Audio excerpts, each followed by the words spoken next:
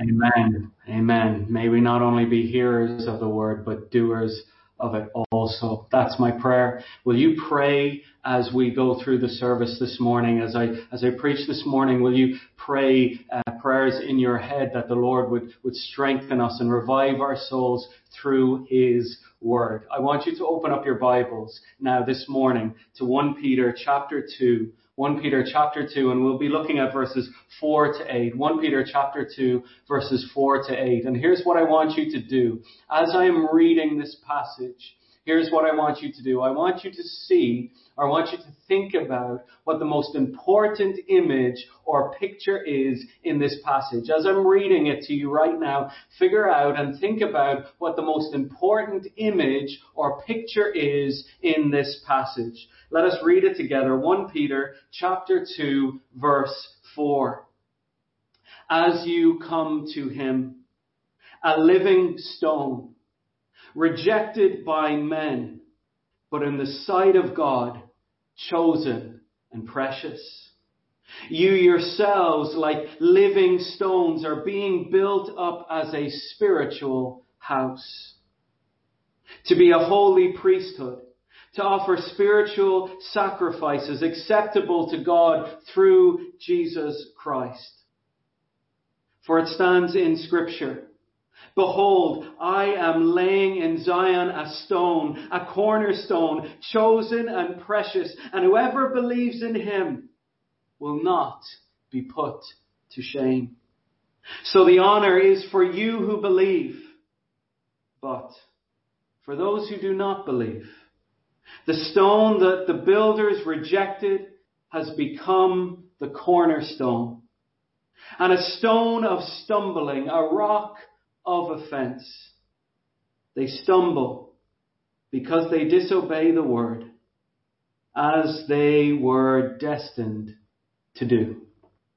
So let me ask you again, what is the primary image or picture as I read that passage to you? What is the primary image or picture that comes into your mind?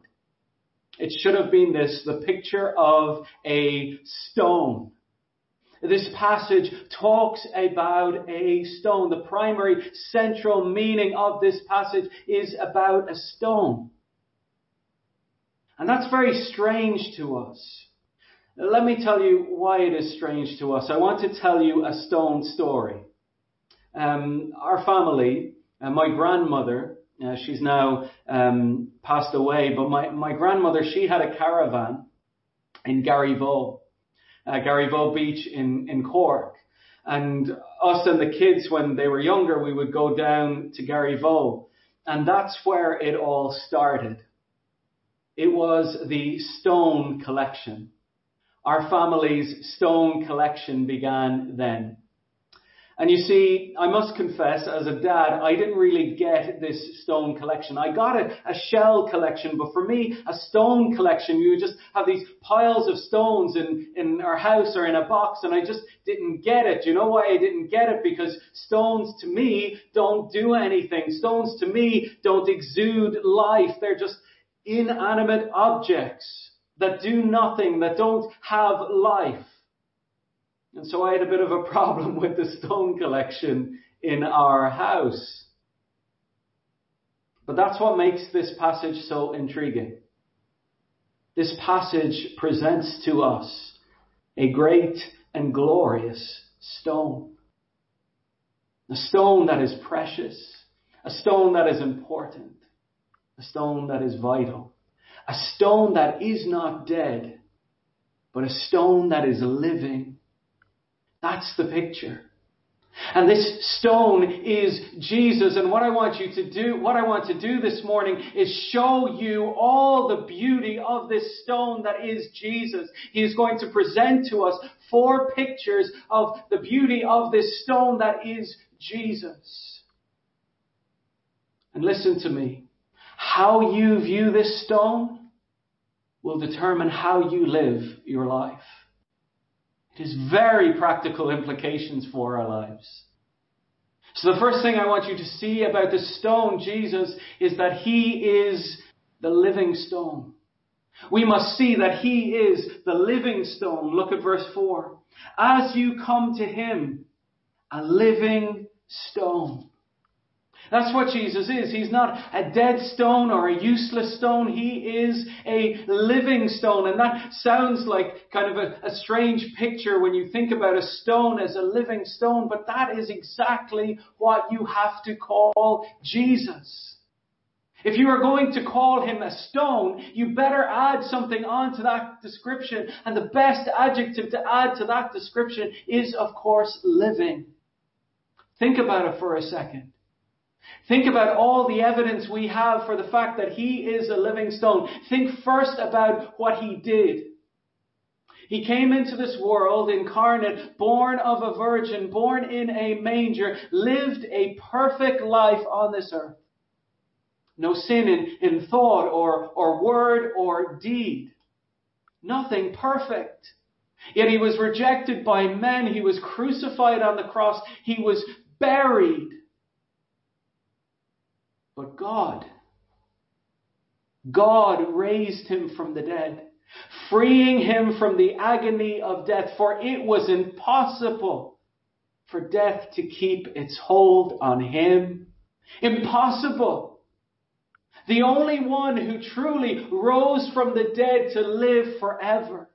The other resurrections we see in Scripture aren't true resurrections. They're only resuscitations, only for people to die again. But Jesus' resurrection is final, full, and true. And so when we see Jesus, we say this: he is the living stone. Don't only think about what he did, but think about where he went. I was reading Acts chapter 1 recently. And in Acts chapter 1, you have this amazing, incredible scene where he's standing before the apostles and the disciples. He's standing before them. And he tells them, you will be my witnesses in Judea and in Samaria and to all the ends of the earth. That's what he tells them. And then it says in the passage, this incredible reality in the passage, it says, and before their eyes, he was raised up into the clouds. Can you imagine that picture? Before their very eyes, on this very earth, he was raised up into the clouds, the ascension. And so from that picture, what do we conclude? Our Savior is a living stone, not a dead one. But then not only think about where he went, think about where he sits. Think about where he sits. It tells us in Scripture that he sits now at the right hand of the Father. He sits on the throne. He is now ruling and reigning. Let me tell you, you don't rule and you don't reign if you're not living. Our Savior is the living stone. And not only that, but we know he is living because of what he is doing on that throne. Hebrews tells us this. In chapter 7, verse 25, consequently, he is able to save to the uttermost those who draw near to God through him, since he always lives to make intercession for them. He always lives to intercede for you and for me. He's always praying. He's always doing something. He's always speaking on our behalf and advocating for us. And so we conclude, our Savior lives. If you are going to describe him as a stone, you better add something onto that image. And the only adequate adjective for that image is that our Savior is a living stone. He is not dead. He is alive. And you see, how you see Jesus changes how you will live. You either see him as a dead stone or a living stone, and how you see him will change how you live. If I was to go around Cork right now and ask people, survey people, and ask them the question this: when you think of Jesus, when you picture Jesus, what is the first picture, what is the first image that comes into your mind? I would suggest to you this, that two images might come to people's minds primarily about Jesus. Image number one is baby Jesus in a manger. And image number two is dead Jesus on a cross. Now don't get me wrong. We do not have salvation if we do not have Jesus born in a manger. If Jesus didn't come and wasn't born and wasn't incarnate, then we would not have a Savior. And so the manger is important. And don't get me wrong, if we did not have that picture or image of Jesus on a cross, we wouldn't have redemption and we wouldn't have the forgiveness of sins. We wouldn't have someone to take our place, be our substitute, cleanse us from our sins, purify us as white as snow. And yet, if we just leave the image there at the incarnation and the crucifixion, we miss the most important thing of all, the resurrection. Because without the resurrection, none of this makes sense. Without the resurrection, Paul says, my preaching is foolishness and so is your faith. Our Savior lives. Is that how you see Jesus? Primarily on your mind, do you see Jesus as a living Savior? And not only do you see Him as the living Savior, but do you live your life as though Jesus, your Savior, lives? Is that how you live your life? Because that will change everything, won't it? Remember the song that we sing? Because He lives, I can face tomorrow. Because He lives, that's the reality. I can face tomorrow. Yes, I have troubles. Yes, I have difficulties. But I live in victory because my Savior has risen from the grave. Changes how we live. The song goes on to say, because He lives, all fear is gone. That doesn't mean that we are not afraid in life, but that does mean that ultimate fear of what? Death is gone. Why? Because our Savior lives. He's defeated death. And so He promises life to those who would believe. And so that changes how you live. This week I heard of another friend of mine who died. I didn't know him all that well. But he was a friend of ours in our church in Chicago. Another young student left behind two young children and his wife.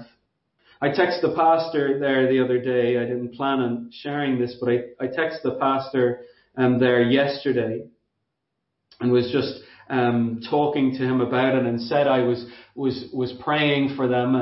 And he said this in the text. He said this to me about his friend, his close friend. Yesterday was a terrible day, but not an ultimate victory for the enemy. Satan will get his one day, and we will all rejoice to see it. The last enemy to be defeated is death. Christos Victor. Christ the victor. Did you hear what he said? Yesterday was a terrible day, but it was not a day without victory. See, it changes how you live. It changes how you see life. If Jesus is truly the living stone. But in this passage, we don't only see that Jesus is the living stone. The other image we see of Jesus is that He is the cornerstone. And those two images are to be attached together. He is both the living stone and He is the cornerstone. And if you see Him as the cornerstone, that will change how you live your life. You see, the cornerstone is the most important stone. When we hear cornerstone, we should think of important stones. When I think of important stones, the image that comes into my head is when I visited this place in Kerry. They have these old Irish stone structures. And they call these old Irish stone homes beehives because of the way they are shaped, these beehives. And they can't quite figure out the exact date, but they reckon these beehives were somewhere between the 7th and the 10th century. That they were built in such a way, just stone structures, only stone, built in a corbelled-like structure so that the rain would seep off. And they're so tightly packed and brilliantly made, these beehive stone structures. And you see, when I look at those stone structures, I have this rebel within me that always thinks, I wonder what would happen if I pulled out that stone. I wonder what would happen if I took away that stone or whatever. You see, there are certain stones that are so important to a structure that if you were to pull them away, everything would crumble. So it is with the cornerstone. The cornerstone is the most important stone in the structure. It is the stone of reference by which all other stones are built around it. It is literally the stone at the corner of a building, and then everything else is built out around it. And if you were to take away the cornerstone, everything would crumble. And what he is saying in this passage is that Jesus is indeed our cornerstone. He calls him the cornerstone in verse 6 when he references Isaiah 28. For it stands in Scripture, behold, I am laying in Zion a stone, a cornerstone, chosen and precious, and whoever believes in him will not be put to shame. This is our Jesus. He is the cornerstone. In verse 7, it talks about it again. So the honor is for you who believe, but for those who do not believe, the stone the builders rejected has become the cornerstone. Jesus is the most precious stone in the building. When it talks about the spiritual house, the spiritual building, what it is saying there is essentially what has happened. He's quoting from Psalm 118. And in Psalm 118, God's people would go to worship in the temple, because in the temple is where God would meet his people and where the glory of God would come. And so what Peter is saying in this passage is this. It's quite incredible. There is a new temple, and there is a new stone. And there is a new precious stone, there is a new cornerstone, and his name is Jesus Christ. If you want to come and worship God, you come to Jesus. If you want to come and see the glory of God, you come to Jesus. And if you were to take away this cornerstone, everything else would crumble. There would be no salvation. There would be no redemption. There would be no glory. There would be no sight of God. There would be no eternal life, but for the cornerstone. Hallelujah. Jesus is our cornerstone.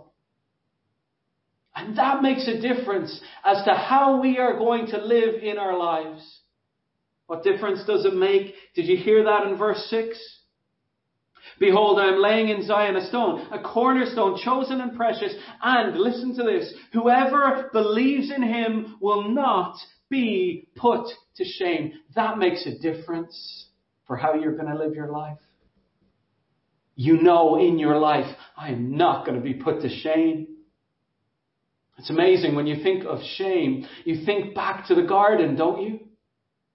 He made them, Adam and Eve, he made them.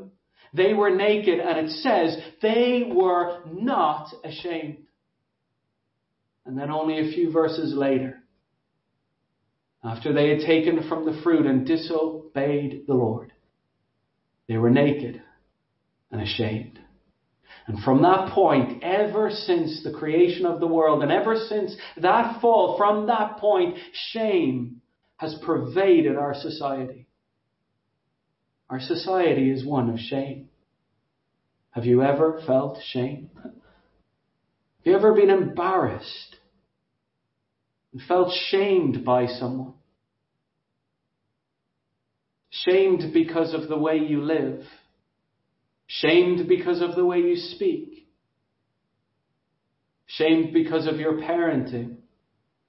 Shamed because of your marriage. Shamed because of your job. Shame because of your clothes. Shame because of your car. All these are shame. Most importantly, he writes to these churches who are being persecuted. And all they are experiencing is shame. And he says to them, one day, know more shame. Even in our most intimate of relationships, take marriage or whatever, there's always some type of holding back. We like to think that we give everything over, but in some sense there's always some little type of holding back. Because we're ashamed if someone was to really see who we really, really, really were, what we really thought, how we really lived. There would be shame. But one day, think about that. That's mind-blowing. That is absolutely mind-blowing. That there is a place that we are going where we will never experience that shame anymore. Never. Phenomenal, isn't it? All because Jesus is our cornerstone. But not everybody see him that way. Not everybody sees him as the living stone. Not everybody sees him as the most important stone in their lives, the cornerstone. Many people will see Jesus, and when many people look at Jesus, they will see him as the rejected stone. They will only see him as someone worthy of their rejection. Did you see that in verse 4? As you come to him, a living stone, rejected by men. This is who Jesus is. You can always describe Jesus in this way. He was rejected by men. In fact, John tells us this. He came to his own, and his own did not recognize him. They did not believe in him. They did not esteem him. They despised him. They spat on him. They beat him. They mocked him. They scorned him. They nailed him. They punished him. They pierced him. They buried him. Ultimately, they rejected him. And that's not only they. But if you don't see Jesus as the living stone and the cornerstone in your life, that means ultimately you see him as the rejected stone. One that is only worthy of one thing, your rejection. And how will you know that you are one who sees Jesus as the rejected stone? Well, there are 3 signs in these verses as to how you would see Jesus as the rejected stone. The first sign is in verse 7. So the honor is for you who believe, but for those who do not believe, the stone that the builders rejected has become the cornerstone. One of the signs that you see Jesus as the rejected stone is this: you do not believe in him. You have not put your hope and your trust in him. You have not surrendered your life to him.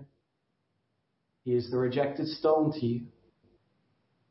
The second sign that you have rejected Jesus is you take offense by him. You are offended by Jesus. Look at what it says in verse 8.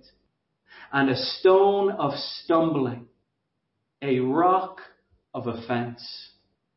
Jesus is offensive to you. If you have rejected him, Jesus is offensive to you. When Jesus says things like, I am the only way, I'm the way, the truth, and the life, no one comes to the Father except through me. When Jesus says that's the only way to heaven, that all other ways are wrong, that offends you. And so you reject him.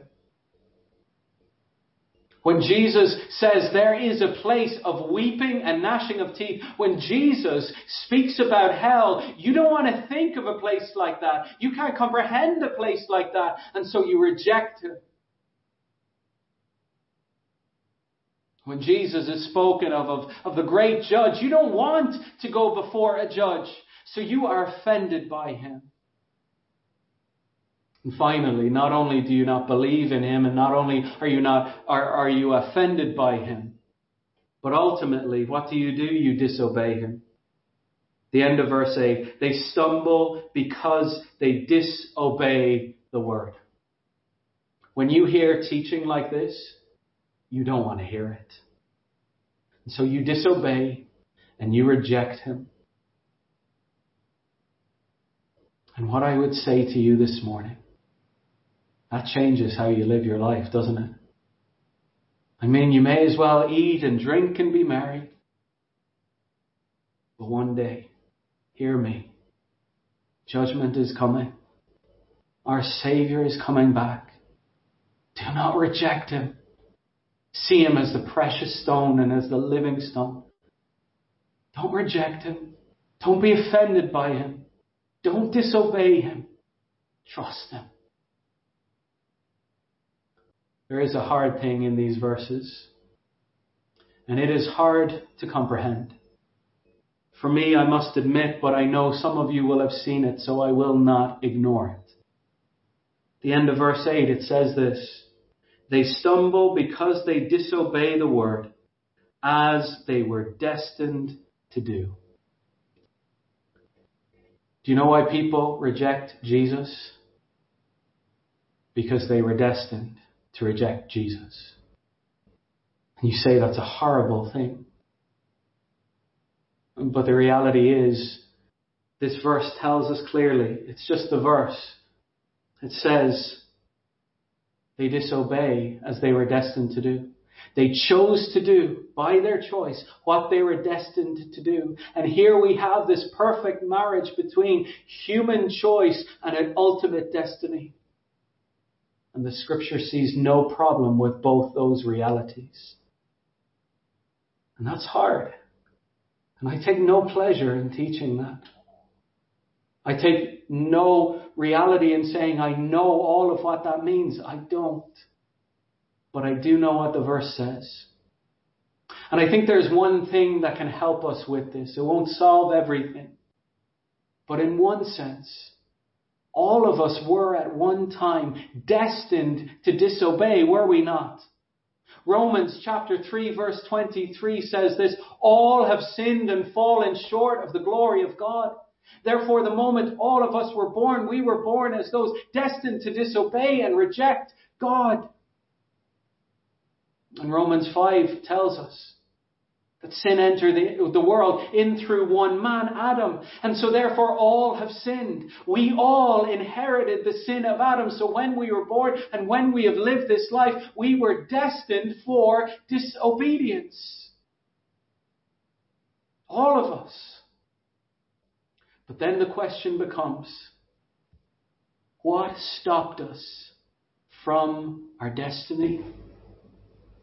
What pulled us out of that destiny that was the place of eternal fire? What brought us out of that muck and that mire? What raised us from the dead? The grace of God. For though you were dead in your trespasses and sins, God made you alive in Christ Jesus. By his grace you have been saved. This not of your own doing, it is a gift of God. So God came in and pulled us out so that we do not see him as the rejected stone. We see him as the precious stone. This is who Jesus is to us. He is not the rejected stone. He is the precious stone. And when we view him as precious in our lives, that changes how we live. Look at verse 4. As you come to him, a living stone, rejected by men, but in the sight of God, chosen and precious. This is who Jesus is. In the sight of God, he is chosen and precious. God gave to us that which was most precious to him. Do you remember at the baptism? This is my beloved Son, with whom I am well pleased. The Father sent that which was most precious to him to die for you and me. In chapter 1, verse 19 and 1 Peter tells us it is by that precious blood that we have been ransomed and redeemed. Oh, the precious blood of Jesus. He's precious, isn't he? And how do we see him as precious? not only because of who he is, but because of what he has done for us. You see what he has done for us in verse 5? You yourselves, like living stones, are being built up as a spiritual house to be a holy priesthood, to offer spiritual sacrifices acceptable to God through Jesus Christ. Because he is the living stone, do you know what he has done for us? He has made us living stones. That's how we see him as precious, because we aren't dead stones anymore. We too are living stones. Incredible. And so the image that you are to think of in your head is, yes, that spiritual house. The spiritual house before was a physical temple, but now that physical temple is done away with. There is a brand new temple. And in that brand new temple, there is this precious cornerstone. And without that precious cornerstone, everything else crumbles. But here is the incredible reality. Not only do you have the cornerstone, but how do you have a building if all you have is one stone? And what the scripture says to us is, no, in this building there is not just the cornerstone, but there are multiple living stones. And that is you and me, who get to be a part of God's house. And God, the Holy Spirit, resides in us. We now are living stones, not dead stones, because of him. And so now we have this perfect picture again of our union and attachment to Christ. He is the cornerstone and we are the living stones. And these images, they run right throughout Scripture. Because of our faith in Christ, we are now attached to Christ. Do you remember what Jesus said? I am the vine, and you are the branches. Abide in me. Do you remember what is said in Scripture? He is the head, and we are the body. We are so attached to him. He gives us life and direction. Ephesians 5 tells us he is the groom, and we are the bride. We are so attached to him. It's almost like marriage. It's more than marriage. Is the ultimate marriage. So he is the cornerstone, and we are the living stones. We are united to him to make the spiritual house of God. And there's one more picture, one final picture. In that house, what happens in the house? Well, you have priests and you have sacrifices. And what we know in Scripture is that in Jesus, in our precious Jesus, he is the great high priest. And he is the once for all sacrifice in Jesus. But what this verse tells us is that we get to take part in that. He is the great high priest. We are the priests. He is the all-sufficient sacrifice. And we offer living sacrifices. Do you see the picture? Do you see the picture? He is the vine, we are the branches. He is the head, we are the body. He is the groom, we are the bride. He is the cornerstone, we are the living stone. He is the great high priest, we are the priests. He is the once for all sacrifice, and we offer to him living sacrifices. And what is the great living sacrifice that we offer out to him? Let me finish by reading to you Romans 12 verse 1. I appeal to you therefore, brothers, by the mercies of God, to present your bodies as living sacrifices, holy and acceptable to God, which is your spiritual act of worship. How we see Jesus changes how we live. And if you see him as the precious stone, what are you called to do in your life? Offer up spiritual sacrifices. And what does that verse tell us? Offer up your bodies as spiritual sacrifices to God. And what does that mean other than this? Give God all of you. give God all of you. Give him everything that you have. Oh, we sing the songs. I surrender all. Do you? You can nod your head this morning and say, I see him as the living stone. I see him as the cornerstone. I see him as the precious stone. Well, then give up your life for him. Follow him. No more half-hearted Christianity for you. Give your whole self to Jesus. Give your whole body to Jesus. He's yours. All your ambitions, all your hopes and your plans, over to him. Your family and your life, over to him. Your work, over to him. All your money, all your life is to be his. I want to live it for you, Jesus. And so this morning you have a real choice. Are you going to see him as the rejected stone or as the precious stone? Oh, I would call on you. See Jesus as precious, because that is who he is. And so right now we are going to sing together a quite appropriate song, the song Cornerstone. And I want you to sing it. Please do sing it to Jesus as a response to him, our cornerstone. And after this time, we're going to have a time of reflection. Luana is going to come in on the camera. She's going to reflect as to what God has been speaking to her. And I encourage you guys to reflect at this time about maybe a verse or response, or maybe just a comment in response to what you've heard from God's word this morning. So let us sing together. Christ alone, cornerstone.